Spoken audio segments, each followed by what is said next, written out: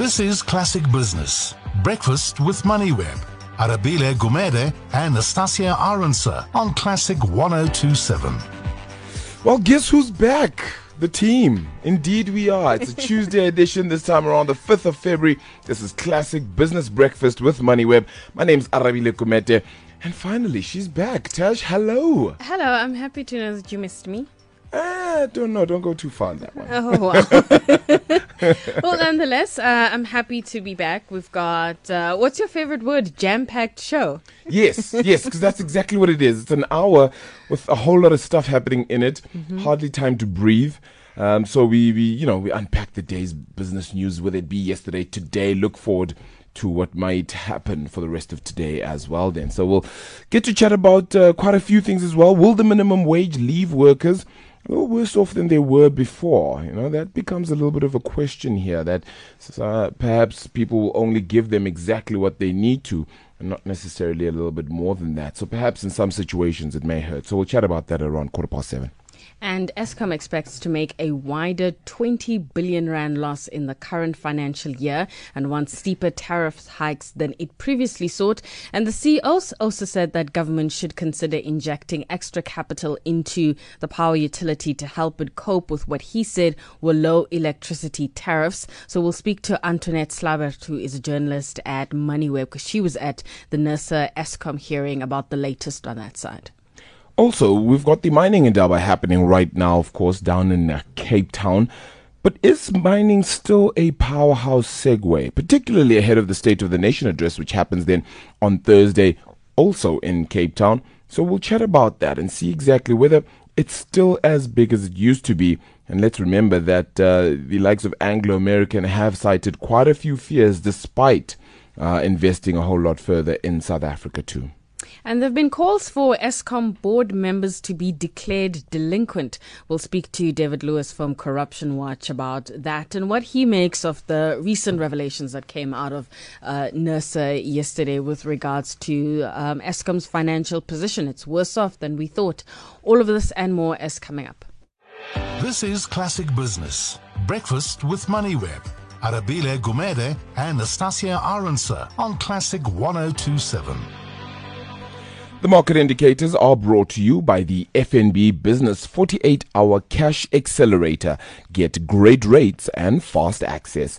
Now, the JSE fell off on Monday, and that was particularly in cautious trade as investors waited for fresh catalysts or news with regards to corporate earnings, giving the market a little bit more of its direction, particularly by close of trade. A few miners coming out with some detail as well. The rand was a little bit softer, extending losses that it had suffered from over the weekend, and it has also put some pressure on the banking stocks and even the retailers feeling it a touch as well. Then yesterday, global sentiment was dented, of course, by disappointing Chinese numbers, and that has hurt a lot of them, with a primary private gauge of service activity for January undershooting expectations. Local gold miners faring the worst, while general index lost almost 4% as well there in January, following a spat of disappointing earnings reports. So Monday, the all share losing 1% to 53,391 points by close of trade.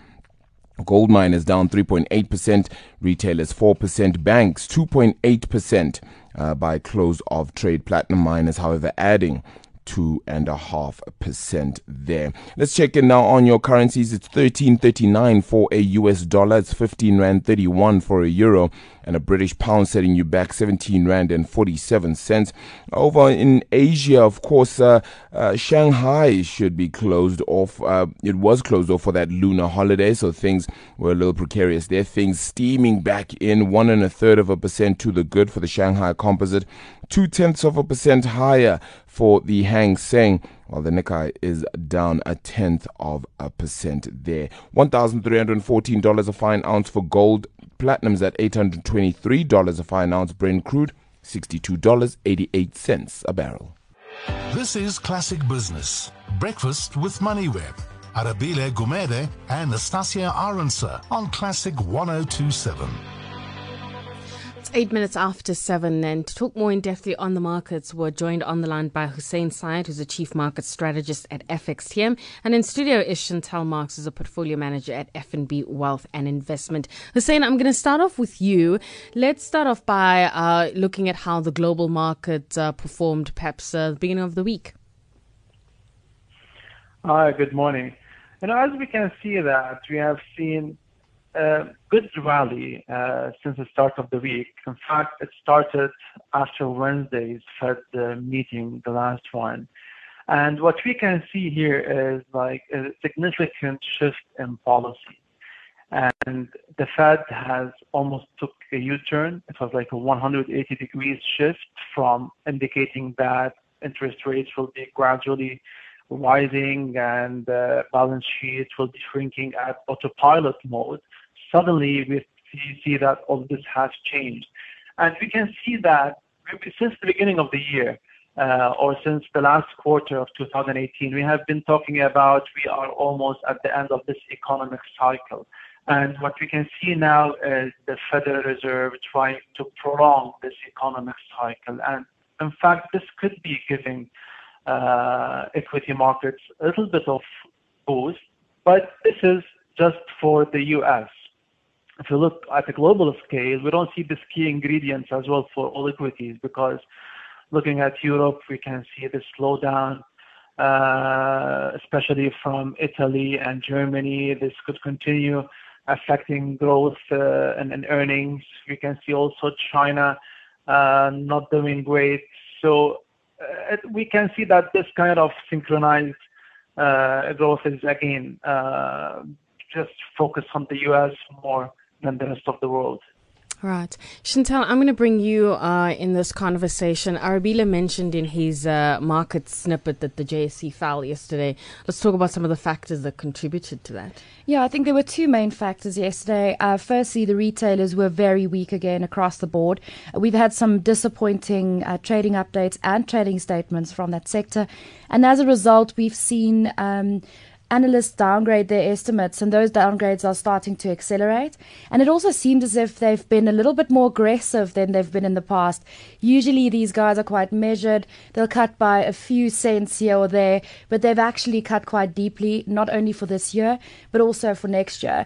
One could argue that it's a little bit overkill, but I mean, the market reacts to what expectations are, and expectations for retailers are weaker.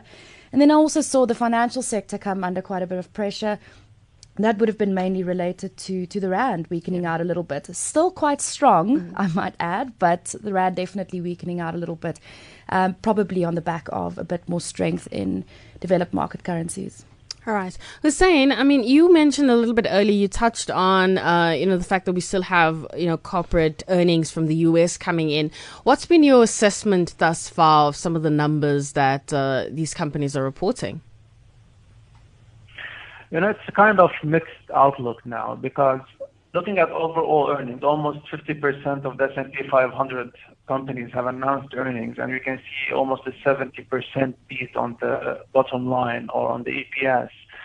But what's worrying me now in terms of earnings is that we're starting seeing some pressure on the margins, and I think this is what we're going to be focusing on Q1 2019, as well as yesterday earning results from Alphabet, where we see also some pressures on Google margins. So, whether this is going to be impacting heavily on earnings for Q1 2019, because we have started seeing also some negative guidance from a couple of companies. And this could be putting a kind of question mark for this quarter, and whether we're going to see, in fact, a drop in earnings in terms of year-on-year growth. So this could be keeping like a kind of ceiling on the prices. That's why I'm now preferring value on growth stocks. So because I would prefer some kind of companies that won't be impacted as much as the growth when it comes in terms of GDP growth. Right. Chantal, we've also had some numbers trickling in on the local side. Any companies thus far that either have shocked you on the downside or at least surprised you pleasantly so far? I must say, yesterday we had a trading statement come out of Impala Platinum that really surprised me. I mean, Impala have been under so much pressure over the last few years. Platinum prices have been quite low. These guys are more exposed to platinum than they are to palladium. And I think about 2 years ago, they actually started shutting down shafts, laying off workers, and kind of guiding that if they are not able to successfully restructure, they'd actually have to close their doors. Yesterday, they released a trading statement basically saying that for the half year, earnings are more than the market expected for the whole entire full year. So definitely a better operational performance, better PGM prices, and I think that this is something that could filter through to the rest of the platinum to the platinum sector. So for now, platinum is surprising me to the upside, and then obviously big disappointments coming through from the retailers. South African consumer pressure not dissipating, and people not willing to spend money at the moment. Wow. All right, we'll have to leave it there. Hussein, thank you so much for your time. That's Hussein Syed, who's a Chief Market Strategist at FXTM. We still have Chantal Marks from FNB Wealth and Investment in studio with us. This is Classic Business. Breakfast with MoneyWeb. Arabile Gumede and Nastasia Aronsa on Classic 1027. So the question of the minimum wage has come into the focus lens, I suppose, then. And the question becomes, will it perhaps leave workers a little more worse off than they were beforehand? This question, of course, comes, at the back of the minimum wage coming into effect this year as well, and just what it actually means to actually have this for, whether it be NGOs, whether it be, whoever it is really that takes on the mantle. So let's chat about this now with Mervyn Abrahams, who's program coordinator at the Pietermaritzburg Economic Justice and Dignity Group. Mervyn, thank you so much for your time this morning. How significant is the shift and the change between no minimum wage and now having the minimum wage, and what are the changes that it sort of, could bring to a lot of workers? Good morning, everybody, and good morning to all your listeners. When the national minimum wage was first talked about, it was said that it was going to help 6.7 million of South Africa's most vulnerable workers. So these would be workers, for instance, like cashiers and security guards and farm workers, etc. However, because the corporate sector opposed it ferociously, the state has now introduced the idea of exemption and have granted a 10% exemption for all those companies that cannot afford to pay. What that exemption does, 10% difference, actually will take the wages as it's currently determined to a lower level. So can I give you an example, for instance? Yes, please. In the wholesale and retail sector, for instance, the sectoral determination for a cashier is 21 Rand and 91 cents per hour. For a security guard, it is 18 Rand and 28 cents per hour. However, with the exemptions being granted to the national minimum wage, their wage will now reduce to around 18,000 should their employer apply for an exemption. And what we are saying then is, in fact, workers might be worse off with the exemptions being granted than they are currently being protected under the sectoral determination. So it doesn't necessarily mean you're necessarily against the minimum wage. You're perhaps seeking or looking towards perhaps getting, an alteration with regards to the protection of workers and their wages. Yes, no, Arabile, we are not opposed in principle to a national minimum wage. What we are arguing is the national minimum wage is only effective for workers. And when we say workers, we mean the entire economy, actually, because workers are the consumers that drive your spending in the economy. But it is where you set that wage. If that wage is set too low, you actually reinforce a structural low-wage economy. And so the important thing is, where do you set that minimum wage? And we believe that the minimum wage has actually been set too low for it, firstly, to help with the household affordability crisis that workers are facing in the country. And secondly, because workers are the main spenders across the economy and through their wages are buying goods and services and hence create markets for that goods and services, it will also lead to a slowdown in our economic growth. The long-term effect of this then is of course that, as you said, it worsens the situation, doesn't necessarily make it better. But as you said, the sentiment around the minimum wage is great. Have you at least been in conversation with government, with the relevant authorities with regards to perhaps, getting that in mind? Has that been, something that has at least been notified to them so that it can at least be looked at to change in any particular way, if not amended? We have engaged at the level of Parliament, and various civil society actors have engaged with the state. But it seems now that the national minimum wage has been implemented, the exemptions have come through, the regulations around exemptions have been passed, and it seems that this is going to be that Parliament has basically signed off on it. The President has signed the act into law. So we're really on the back foot at the moment. And one part of being on the back foot is that concurrently with the national minimum wage has also been changes in labor legislation, in the sense that trade unions now have the right to strike has actually been restricted. So we find ourselves in quite a bad economic situation, and it's driven really by the thought or the idea that we need to create jobs. Now, of course, that is true. We have to create jobs. The point is that we have to create jobs that actually pay at a level that can ease and take people out of poverty. It is no value to the economy generally and the long-term trajectory of South Africa if we have a national minimum wage that is so low that when it is dispersed through a household of 4 people, because we have about 1 worker for 4 people in South Africa, in Black South Africa anyway, then we come in at lower than the national poverty line. And that is what we currently have.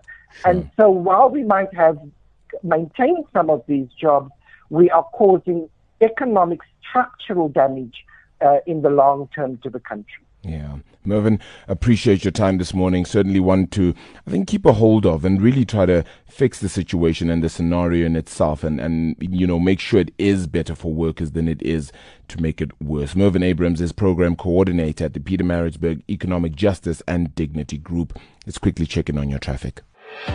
Every morning, Arabile Gumede and Nastasia Arendse on Classic Business. Breakfast with MoneyWeb.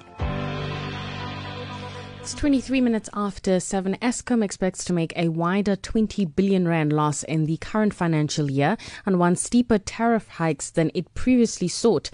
The CEO also said that government should consider injecting extra capital into Eskom to help it cope with what he said were low electricity tariffs. And to tell us a little bit more about what happened yesterday is Antoinette Slabert, who's a journalist at MoneyWeb. Antoinette, perhaps you can give us some information with regards to how did we get to this larger forecast loss than what was previously indicated to us? Good morning, Natasha. Yes, I think at the NESO hearing yesterday, that was quite extraordinary when the CFO said this year they predict a 20 billion loss, and next year, even if they get the tariff increase, a 19, actually almost a 20 billion loss as well. And what he said is that Eskom is really in deep trouble, and he emphasized that the auditors with the lowest financial results highlighted the concern about Eskom's going concern status. And he said if there's no relief, and Eskom continues on this path, then they might even be in a position where they will have to file their financial results on a liquidation basis. He appealed to NERSA to understand the seriousness of Eskom's financial position. And the big problem there is that sales are flat, costs are increasing, and especially the cost of borrowing. Eskom does not even get enough cash to pay to make their debt repayments every month. Right. And I know ALSA said that they will actually, I think if I'm not mistaken, they are opposing that last-minute change Eskom has made to its tariff application. From your perspective, will it make any difference at this stage?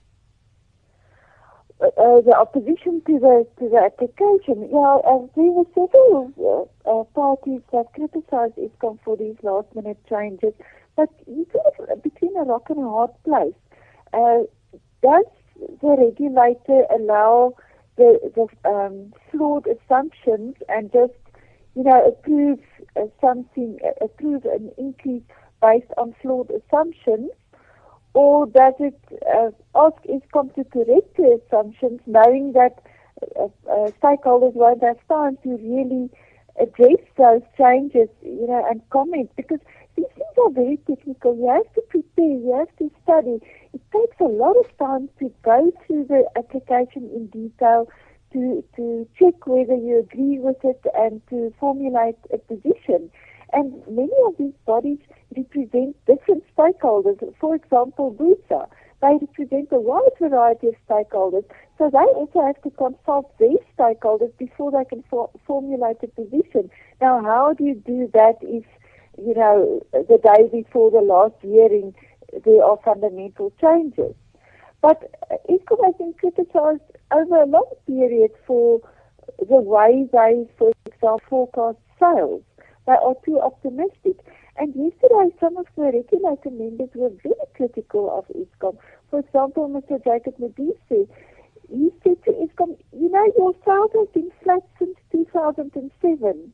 But it seems as if it's business as usual on your side. You don't reduce the size of your business as any other business would do if the sales are flat or shrinking. You just continue to build your business and grow your business. And can consumers be expected to pay for that?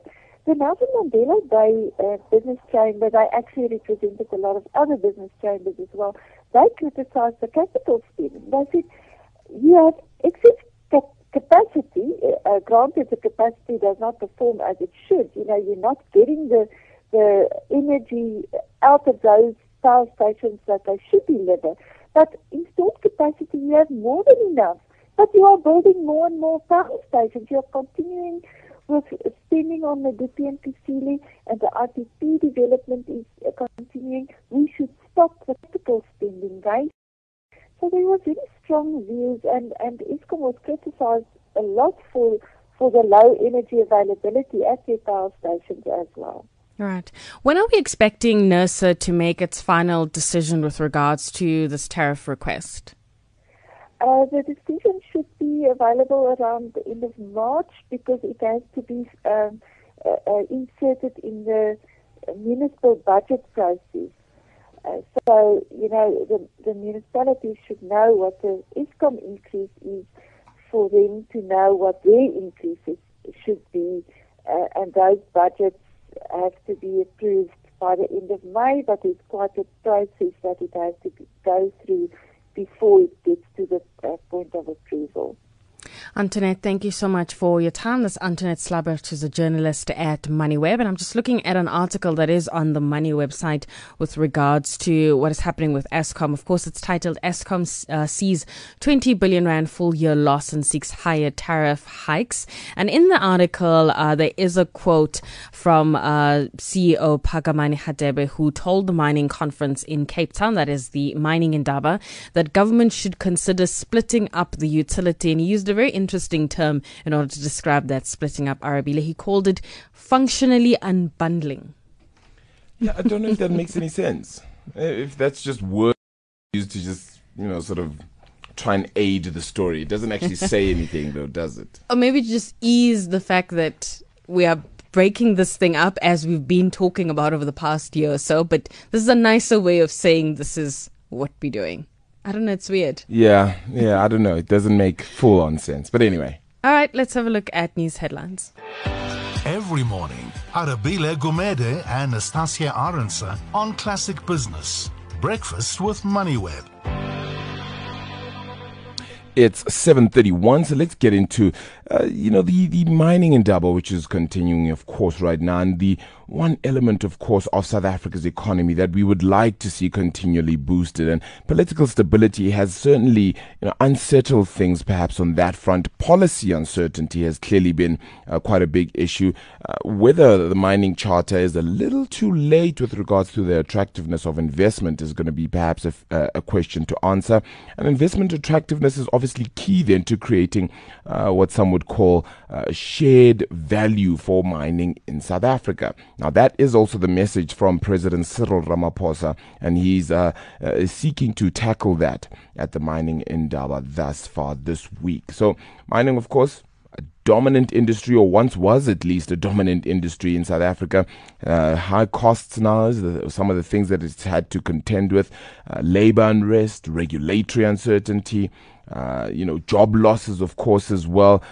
How is the Department of Mineral Resources going to encourage exploration and the junior mining sector as well, and an industry that is so stifled and so hindered and injured as well? Let's chat to Andrew Lane, who's Energy and Resources Leader at Deloitte Africa. Andrew, if you've heard that intro, it all just sounds so dire, but can the situation look at least a little bit better? Yeah, morning, Arabile. Yeah. No, look, I think the mood at Indaba this year is certainly a lot more positive than it was last year. I think the minister's speech yesterday was quite refreshing. He reflected on the fact that, even though the economy does seem to have averted a technical recession or recovered from a technical recession, the mining industry didn't make any real contribution to that. And it's an industry whose contribution to GDP has declined over the years, and that's shed a fair number of jobs. But I think there is hope. He was certainly saying that South Africa is open business. I think that finalising the mining charter is one thing. I think investors are still a little bit cautious, and wanting to see exactly how government policy pans out. But yeah, certainly more positive than it was this time last year. Yeah. The question is, should we be looking at mining in a different sense? And what I mean by that is, yes, we continue to mention it and hold on to it nearly and dearly as the bedrock of South Africa's economy. But should we perhaps be looking at it now in a future sense and asking ourselves just how can we adapt to changing circumstances and not look to make it the big powerhouse it used to be, but really more just a positive contributor at a constant level for longer? Well, the mining industry is facing, I think, quite a high level of uncertainty if you look into the future. Historically, we all believed in the cycle. What goes up must come down, and you just keep digging stuff out, and everything works out. I don't think it's a given that the commodities we mine today are all going to be relevant in the future. There's a debate around coal. There's lots of hype around battery minerals and cobalt and lithium and copper. So I think that making big decisions in a long-term industry is getting increasingly difficult, and I do think that the industry is seeking ways of being more agile, not having to make these massive investments that take 30 years to pay off.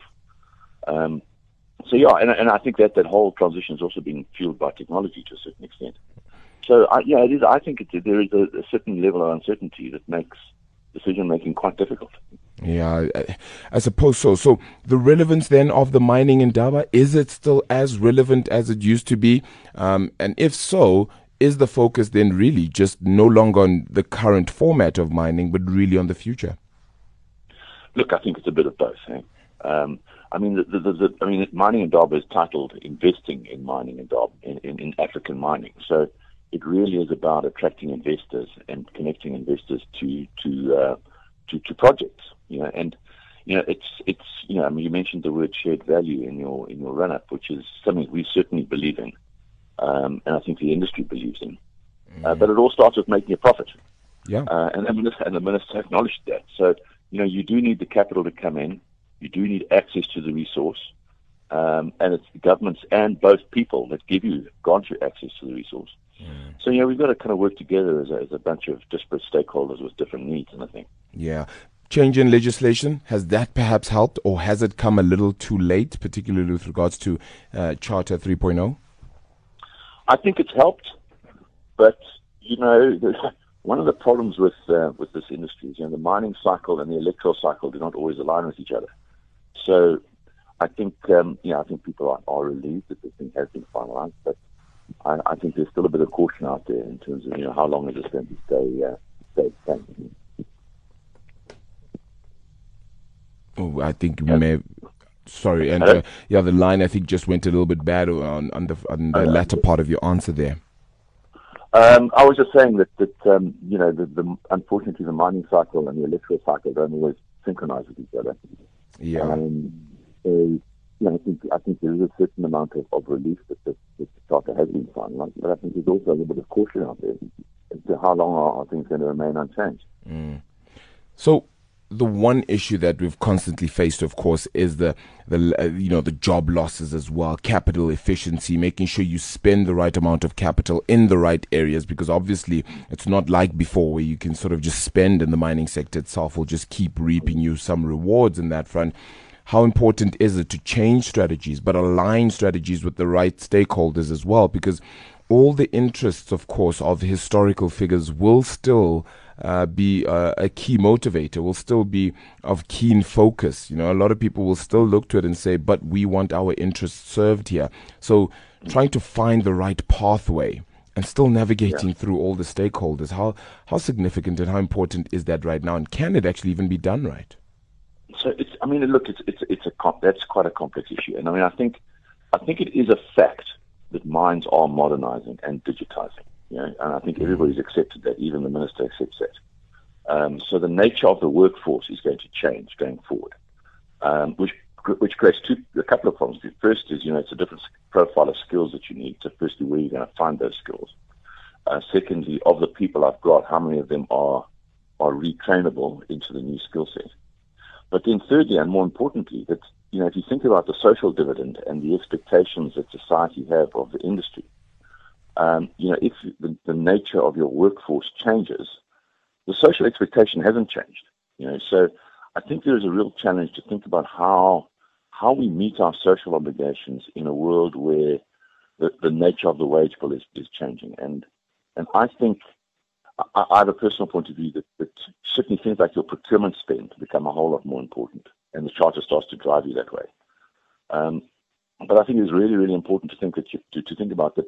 The investor has an interest, government has an interest, and the people who live outside the gates have an interest.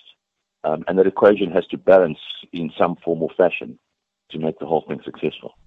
Yeah, makes a whole lot of sense. And I suppose then the conversations, as you said, need to be altered and make sure that we sort of align the things we really want to get out of this industry now, because it is becoming a little more difficult and different as well as time progresses. Andrew, appreciate your time this morning.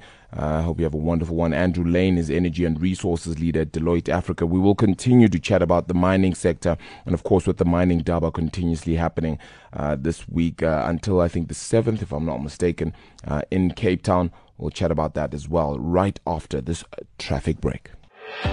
Every morning, Arabile Gumede and Nastasia Arendse on Classic Business. Breakfast with MoneyWeb. All right, so we're chatting now about mining. And of course, with the African mining indaba currently happening, things have, of course, taken a focus and a look at just how sustainable mining, not only in South Africa, but across the African continent and perhaps then across the world really can be. Just how significant, how important is it that we get the shift and the mix quite right? And of course, even after having the Mining Charter 3.0, as many are calling it here in South Africa, the interesting element is how sustainable is it with regards to business. So let's talk about that and all things Mining Indaba. Nivash Singh, Head of Mining and Resources Finance International at Nedbank, joins us on the line. Nivash, thank you so much for your time this morning. I suppose the challenges then for particularly the banking sector operating in a mining scenario is one where you have to be extremely cautious because things haven't necessarily gone that well. Absolutely. Thanks, Arabile. Mining is a cyclical industry that operates with many risks. The idea is to identify those risks and to create mitigation for these risks. It's a very dynamic industry which has huge potential for growth and development, but if managed incorrectly, it can be a disaster. In trying to manage those disasters, do you feel that enough attention has been paid to ensuring the sustainability of mining in the long run? It seems that there are a lot of moving parts to this, and one of them is that people want the money and they want it now. And whatever historical issues there may be, it all has just affected the sustainability of South Africa's mining sector and perhaps even the continent's. Absolutely. I mean, mining is a long-term business. There are no quick gains, and if not managed carefully, you could end up with multiple losses. Host governments across the continent, in the bull market, when commodity prices are high, they are generally quite demanding in terms of royalties and taxes and additional regulation. But in cases where the commodity cycle turns and prices fall, you find that they reopen up the borders for new investment.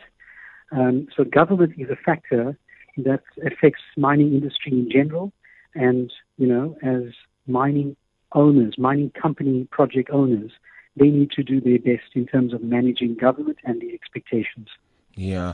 What about the availability of funding, particularly for the junior miners who need it the most at this point? And also, why is it so important that they choose, the funding partners extremely carefully, especially in this time? I think there's lots of liquidity at the moment in the mining sector, especially in the junior mining sector. You find that there's debt funds that are competing with commercial banks such as ourselves. And the advice we're giving to mining project owners is that you need to choose your partners carefully. This is a long-term game. It's not a short-term perspective. When things go wrong, you, as a mining company, you need partners that understand the cycle, the commodity cycle, and able to cope with a depressed cycle when the cycle turns. Because the one thing we know for certain, Arabile, is that the commodity cycle does not always trend upwards. It will turn adversely to affect cash flow in the short to medium term. And you need partners that can work with you on a long-term basis to work through those difficult patches. One would say that it perhaps isn't as necessarily as viable, even if you work through those tough patches. Would you agree with a sentiment like that, or is it just a case of finding the right sort of hold or the right market to go into? Well, there are many factors that impact sustainability in mining. For example, you've got terrorism in the western part of the continent and the eastern parts of the continent as well, which no banker, no commodity expert could have forecast. So I think there are some risks which will not be identified at inception. Again, it comes back to identifying, assessing, evaluating risks at the beginning and managing those as best as you can. All right. Then what about resource nationalism, as they're calling it, and what it means for that lending space for banks who are obviously trying to lend mining to mining companies, not just as we mentioned in South Africa, but across the continent too. Yes, and I think that's a very important point. Keep in mind that the Mining Indaba is not a mining conference for the South African economy only. It's an African mining conference. Resource nationalism is peaking on the continent. I think, to be fair, host governments are looking for their fair share of taxes, royalties, and distributions. the mining companies are being encouraged to pay their fair share of taxes and royalties, and we're saying to all our clients that you need to be a good corporate citizen in the country in which you operate in order to be successful. Yeah, Nivash, really appreciate your time this morning, but really, really great having you on the show there. That's just chatting about a whole lot of this mining sector and funding for it, right? And Nivash Singh is head of mining as well as Resource Finance International at Nedbank CIB. Thank you for joining us on the line for that one. Every morning, Arabile Gumede and Nastasia Arendse on Classic Business. Breakfast with MoneyWeb. All right, so it's 7:49. A quick look at some other news making headlines yesterday. Anglo CEO just also highlighting the significance and the risk of Eskom. Mark Kutafani highlighting that Eskom is the biggest risk to Anglo American's South African business in the short term. This is not new, Chantel. This is something that every company is going to look at and say, yeah, Eskom is a big risk. Yeah, it's not only every company, it's probably every individual, it's every statesman. At the moment, Eskom's debt situation is completely out of control, as Antoinette highlighted earlier. And because government does stand surety or has basically a surety on those loans, it's what you call a contingent liability on the government's balance sheet, and it puts the government at risk. For miners specifically, they are quite energy intensive. A lot of them are not energy self-sufficient, and they're reliant on Eskom. So if Eskom has any sort of issue with power, or if Eskom prices go up by too much, it directly impacts their ability to produce and also their bottom line. So what I think is going to happen here is that these guys are going to start generating their own electricity in some way or another, and that's going to place even more pressure on Eskom. I mean, just think about it. More than 15% increase in electricity prices is exactly what Eskom is asking NERSA for, the National Energy Regulator. Technically, it's 17.1% in the first year, 15.4% in year two, and 15.5% in the third year there. The Minerals Council of South Africa warning that the implementation of those tariff increases over the 3 years would wipe out at least 150,000 jobs, or 1/3 of all the people working in the mining sector in South Africa. So that is definitely going to hurt in some way or other. Eskom is a risk not just to Anglo, but clearly to the country as a whole. Now, MTN has also said that full year earnings rose as it shrugged off its tax dispute in Nigeria to report growth across its 21 markets. So MTN doing well, not because of Nigeria, but despite Nigeria. Yeah, so I mean, MTN is recovering off a relatively low base. We have seen a recovery for them in their largest markets, which is Nigeria, South Africa, and then to a certain extent Iran. The problem with MTN is just that it's such a risky, it operates in such risky jurisdictions. And what we've seen out of Nigeria is that regulatory uncertainty continues to weigh on the rating for this company or the valuation for this company, and will probably continue to do so in future. If you're unsure about the operating environment that you're in, your consumer could be coming to the party in terms of data purchases and equipment purchases and making phone calls. But penalties remain a big issue. In Iran, for example, sanctions remain a big issue.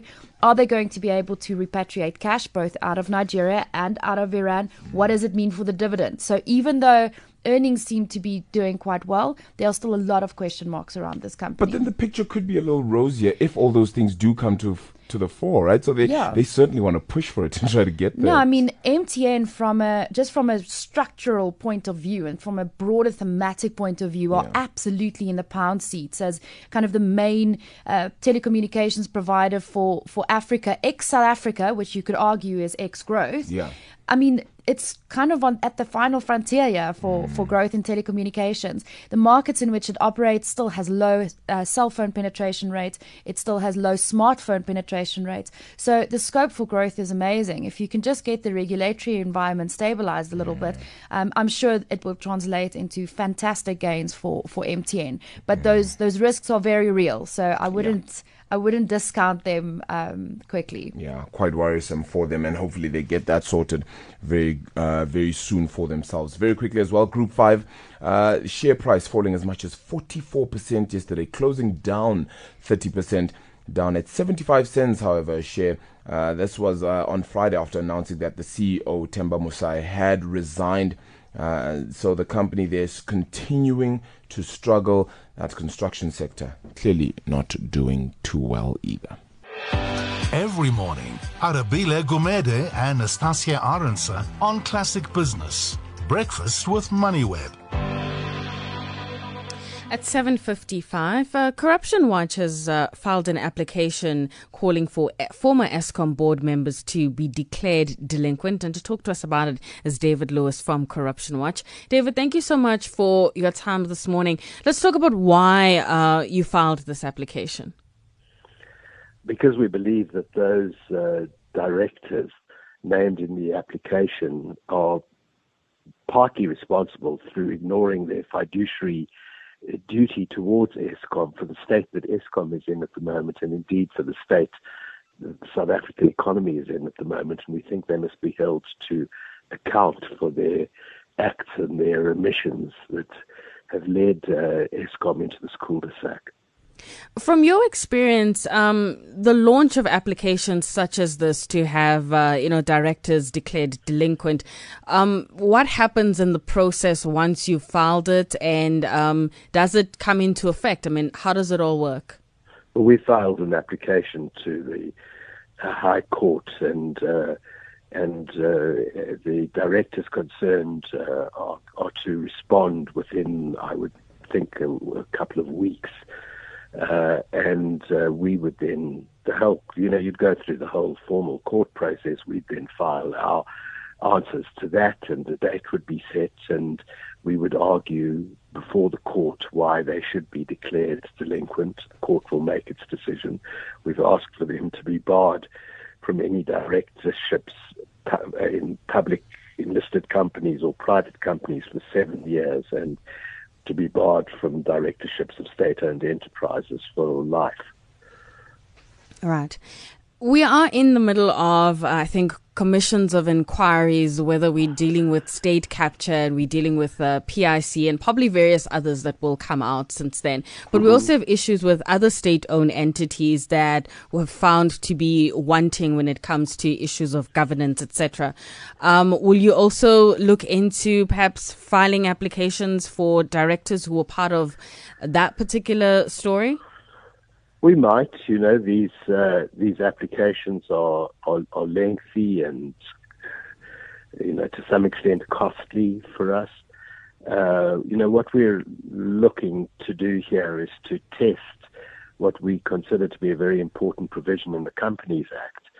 And, we'll wait to see the outcome of this, unless, something occurs in a state-owned enterprise that we find particularly important to take up at this stage. And there are arguably others. There are cases in SAA of what we believe of delinquency. There are cases in Denel or in Transnet. But this is the one we have selected where we believe we have a good chance of winning, and where we believe we have the chance of making law and setting precedent, and we think very important precedent. People take seats on boards, particularly of state-owned enterprises, it would appear, or have in the past, because of the board fees and the commercial networks that it brings. Those are not reasons for taking up these jobs. I speak from experience when I say they're extremely demanding, extremely complex jobs where you owe a duty to the shareholders, who are ultimately the people of South Africa, and you take that on, you think twice before you take on a responsibility quite that onerous. And when you take it on, you perform your duties. You don't look for commercial opportunities or sit and sleep through the meetings and bank your board fee at the end of it. it needs to be something treated seriously, and this is the purpose of this application. Well, David, thank you so much for your time. That's David Lewis from Corruption Watch. Just quickly before we wrap up the show, I have a fun fact. Facebook is celebrating 15 years, as we know. And back in 2007, there were social media sites such as MySpace. We all remember MySpace. And Facebook happened to surpass MySpace back in 2007 by more than twice the traffic that MySpace was used to getting. And there was also things like High Five and Friendster and Okut. I've never heard of those. But 15 years. So you can check out that article in the Wall Street Journal. A lot has definitely happened in that time, hasn't it? Yeah. Jeepers. Okay, so that's how we close the show. Thank you so much for your time, folks. And as usual, we're going to end off February with this special feature. We're going to get our market commentators to say the esteemed words. It's goodbye from us. Goodbye from me. It's 8 o'clock.